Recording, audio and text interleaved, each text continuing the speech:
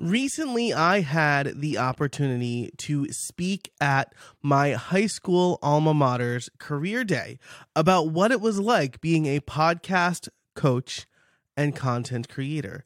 And while it was an opportunity for me to teach the students, it was also an opportunity for me to learn, because Gen Z is quickly entering the workforce. They are the ones who are going to have money soon. They're going to be the youngest working generation.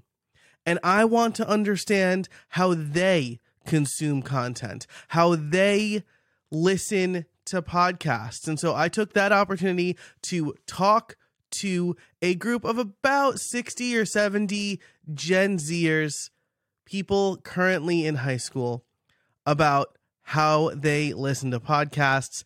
And honestly, the results were pretty surprising. So today I'm going to talk about what I found from my very informal study and what it means for you, dear podcaster, for how you can leverage their habits to grow and monetize your podcast. Having a profitable podcast is like having any other profitable business. You need to make money, sure, but you also need to grow. You need to spend your time wisely, and you need predictability. A couple of sponsors won't make you a profitable podcaster, but having systems to stay consistent, create steady growth, and generate predictable income will. That's what you'll get with this show. Hi, I'm your host, Joe Casabona, and my podcasts have been profitable from day one. I'll share everything I know with you here on The Profitable Podcaster. Okay, so let me talk about what I learned. I had some preconceived notions, right? I mean, I'm an elder millennial, and I've been listening to podcasts for a long time. I've been listening essentially since some of these students were in diapers or not even born yet, right? If they are freshmen that were born in like 2010, I've been listening to podcasts longer than that. And I've been podcasting since they were probably my oldest daughter's age. So I have some preconceived notions about what podcasts are and how people consume them. And of course, that is, you hear about a show, you look it up in your app, you subscribe to the show, you listen to a few episodes. But what I found was pretty eye-opening. So here are, again, the informal stats. One, every student I spoke to had a smartphone, specifically an iPhone, and most of them have an SE, 12, or 13 model. Very few had a 14. Very few had something older than the 12. Every student who listened to podcasts, which was probably around half, used Spotify. Every single person. One mentioned that they also use YouTube, but Spotify is the app of choice. And I think I'm going to editorialize for a minute here. I think that makes sense, right? If this is where people listen to music, it only makes sense that this is also where that generation would listen to podcasts if they didn't have a podcast habit already. Outside, this one was the most shocking to me. Outside of the Joe Rogan Experience, no one could actually name shows, just topics and episodes they liked. So I will elaborate on that in a minute. When I asked them to name advertisers that they remembered, HelloFresh came up the most. When I asked them what social network they used the most, TikTok, unsurprisingly, was the winner, followed by Instagram. And then I asked them if they were scared that TikTok was going away. And they were like, no, we'll just move to Instagram. And then finally, I also asked them if they watched terrestrial TV, that is non-streaming television, and only a few answered yes, and it was almost exclusively for sports. And I asked that question because it informs the ethos of on-demand content, right? No one is waiting to sit in front of the television at 8 p.m. on Thursday nights anymore to watch Friends. They are getting the content they want when they want it. And sports and award shows, like actual physical live events, those are the things you actually have to sit in front of the TV for. If you want to, right? Saturday Night Live is live, and I watch it Sunday mornings on YouTube. Essentially, they upload all the good clips there. So that kind of informed how they view content, is where I was going with that question. So point number 3, let's dig into this. Point number 3 was especially interesting to me because it means they don't actually seek out podcasts.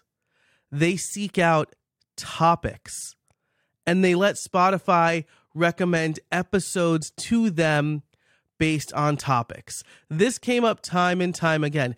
Even with the Joe Rogan Experience, they would say, oh, well, I don't listen to every episode. I just listen if he interviews like an athlete or an MMA fighter. Right? So that's a topic. You're interested in MMA more than Joe Rogan's incredible, quote unquote, hosting abilities, right?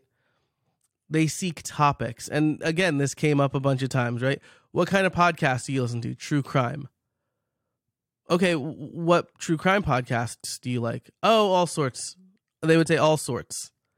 And it took me a little while to figure out that they're not interested in the podcasts themselves.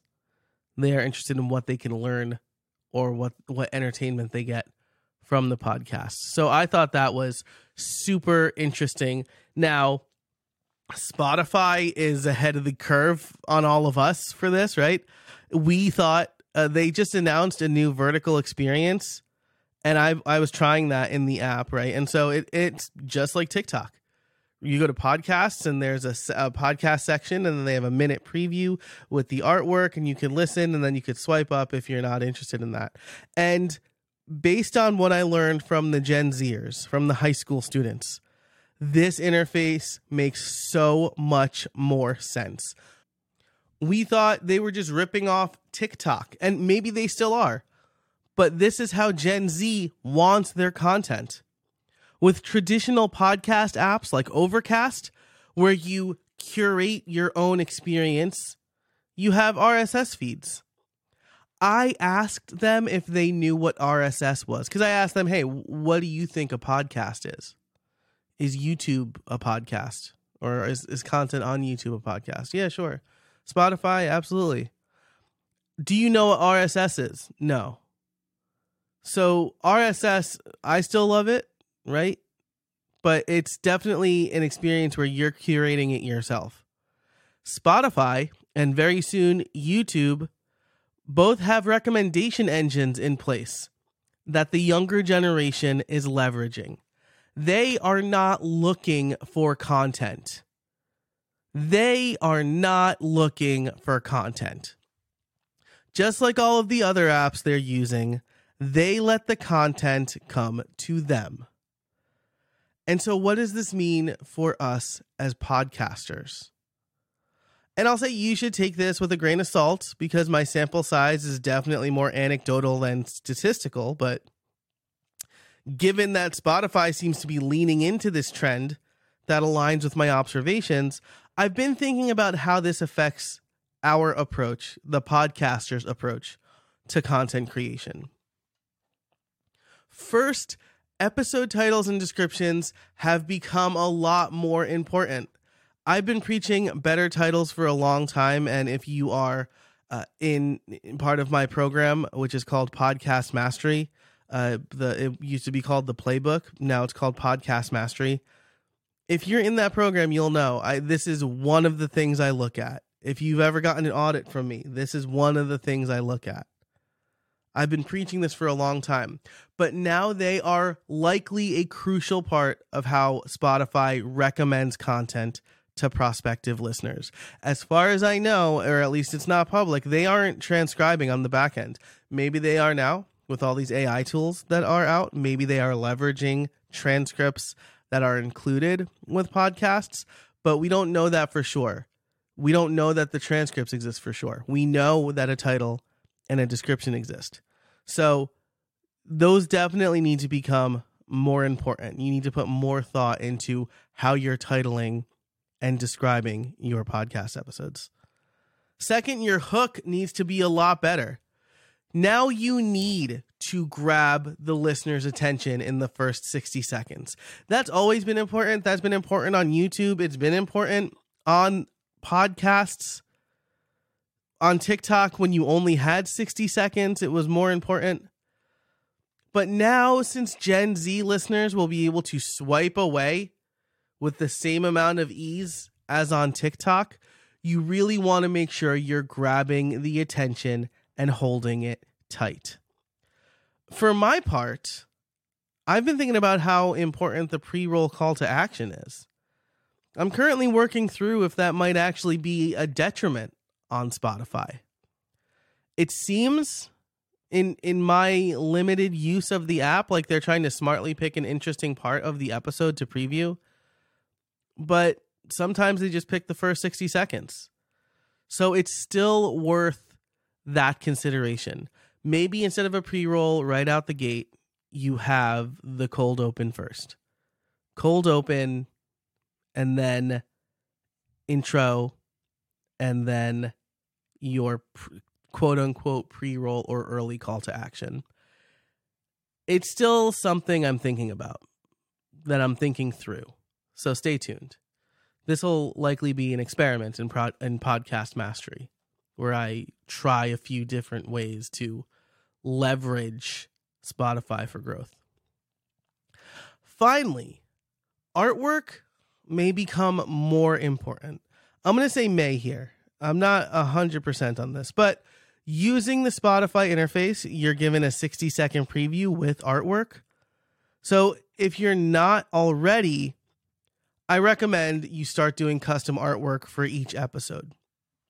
Yes, you have your regular cover, right? But if Spotify is recommending a bunch of your episodes and it's just the same cover, that's not going to grab attention. You want to have some variation. So I already do a blog post style artwork. I'm going to have my VA create a square style artwork as well. And thankfully, my new podcast host, Transistor, includes that, right? Includes that automatically. So does Buzzsprout, who currently hosts this show. So definitely make more of an effort with your artwork.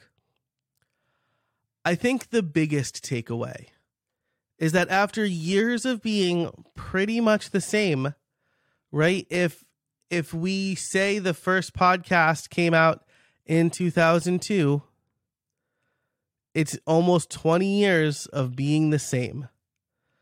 The way we discover and listen to podcasts is changing in a significant way.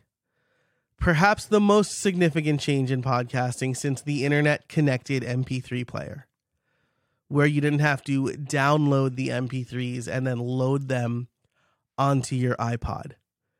You could just download them directly to your MP3 player. As podcasters, we definitely need to keep an eye on the trends and habits of the next generation of listeners. They already look much, much different from the first generation. And so this is something I'm going to keep thinking about and keep digging into. If you're interested in what I find and how I'm experimenting with it, check out Podcast Mastery over at podcastmastery.co. That's podcastmastery.co. It's my podcasting program where I help coaches, course creators, and authors build authority and grow their podcast.